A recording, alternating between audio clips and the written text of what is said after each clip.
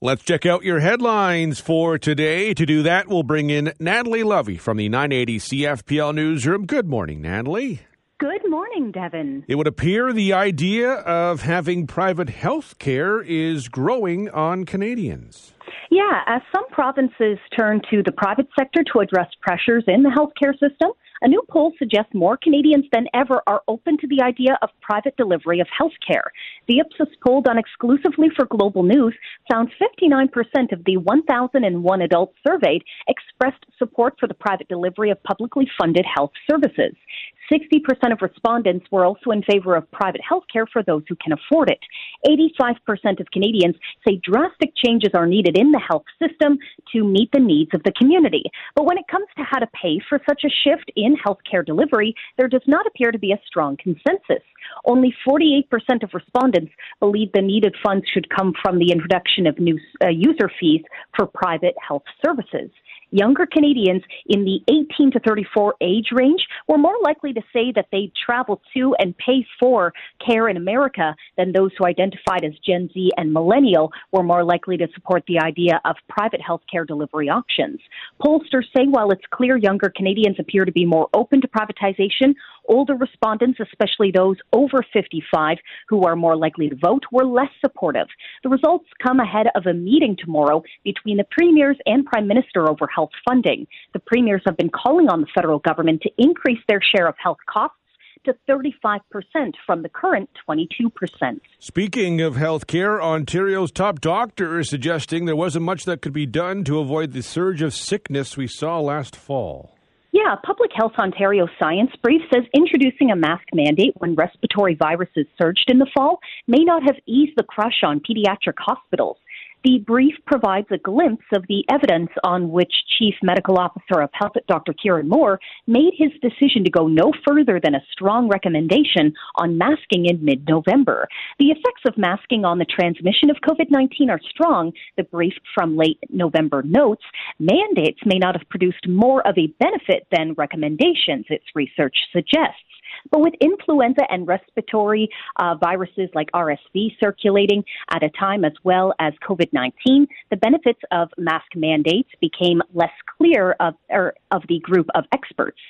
Moore says the evidence for strictly introducing a mask mandate was not there. Public Health Ontario concludes that a layered approach with masking, vaccination, and staying home when sick would reduce respiratory viral transmission among children. In this city, a weekend fire in the East End is under investigation.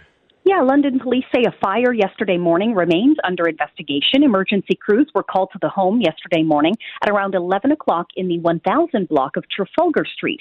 2 people were evacuated and suffered no injuries. Now, few details about the blaze have been revealed beyond the fact that police and fire are investigating the cause. Police say it's unclear whether the blaze is considered suspicious. A damage estimate has not been released. A major earthquake has rocked Turkey.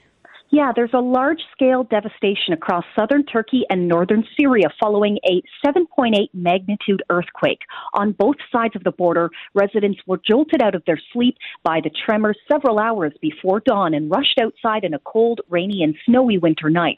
Emergency officials in the region say hundreds of buildings have been toppled and more than 600 people have been killed, with the death toll expected to continue rising.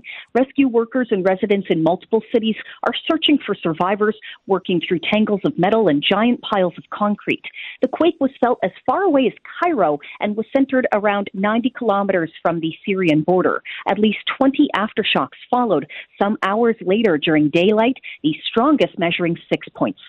The earthquake came as the Middle East is experiencing a snowstorm that's expected to continue until Thursday. And China continues to be upset that the United States shot down their spy balloon.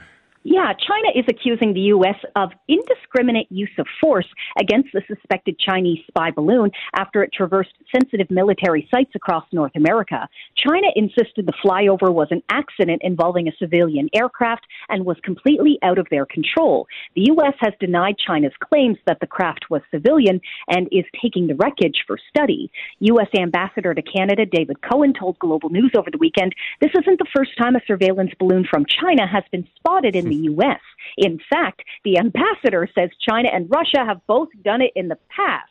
Officials also say the balloon spent time in Canadian airspace. Canadian authorities say they support the America's decision to shoot down the balloon. Let's check out what happened on this day in history. In 1519, Sir Walter Raleigh left England to explore South America. In 1722, in Quebec City, abandoning children became a death penalty offense. In 1813, Americans from Ogdensburg, New York, raided Brockville, Ontario, and took 52 hostages. In 1894, Ontario residents voted for the prohibition of alcohol. In 1948, Ottawa teenager Barbara Ann Scott became the first North American woman to win the Olympic figure skating title.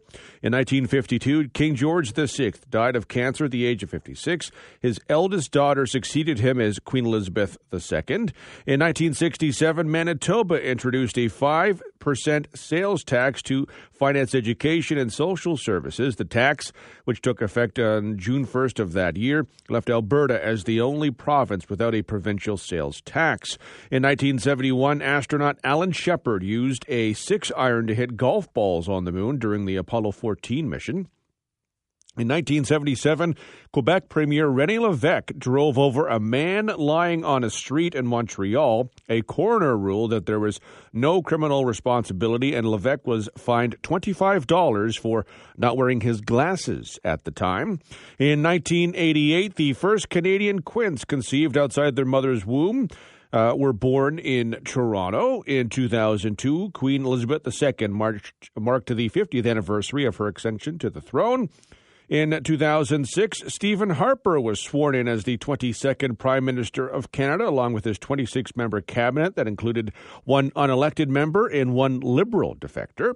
In 2014, Jay Leno bid farewell to The Tonight Show for the second time, making way for Jimmy Fallon, who took the show back to New York. In 2017, Queen Elizabeth II became the first British monarch to reach the Sapphire Jubilee milestone of 65 years on the throne. On this day in 2020, the doctor who was reprimanded in December of 2019 by Chinese authorities for sounding an early warning about the coronavirus outbreak died of the illness. He was 34 years old. And on this day in 2022, Ottawa Mayor Jim Watson declared a state of emergency to better handle the street clogging protest that was in its 9th day. Protesters were calling on Ottawa to end a range of pandemic restrictions put in place by various levels of government. Happy birthday to listener Janet, who turns 53 today. You share a birthday with Axl Rose, who turns 61. Rick Astley is 57. Former Toronto Raptor Chris Humphries is 38. And Charlie Heaton from Stranger Things turns 29. 911. 911. What's your emergency? I'm on a cruise ship. There was an explosion. Oh my God, the ship is sinking. I can't get out. There's water everywhere. We're going down. I've got a lock on your location. Stay with me. Hurry. Hello? Are you there? Help is on the way. Angela Bassett and Peter Krause return in an all-new season of 911 on a new night. Thursday, March 14th on Global. Stream on Stack TV.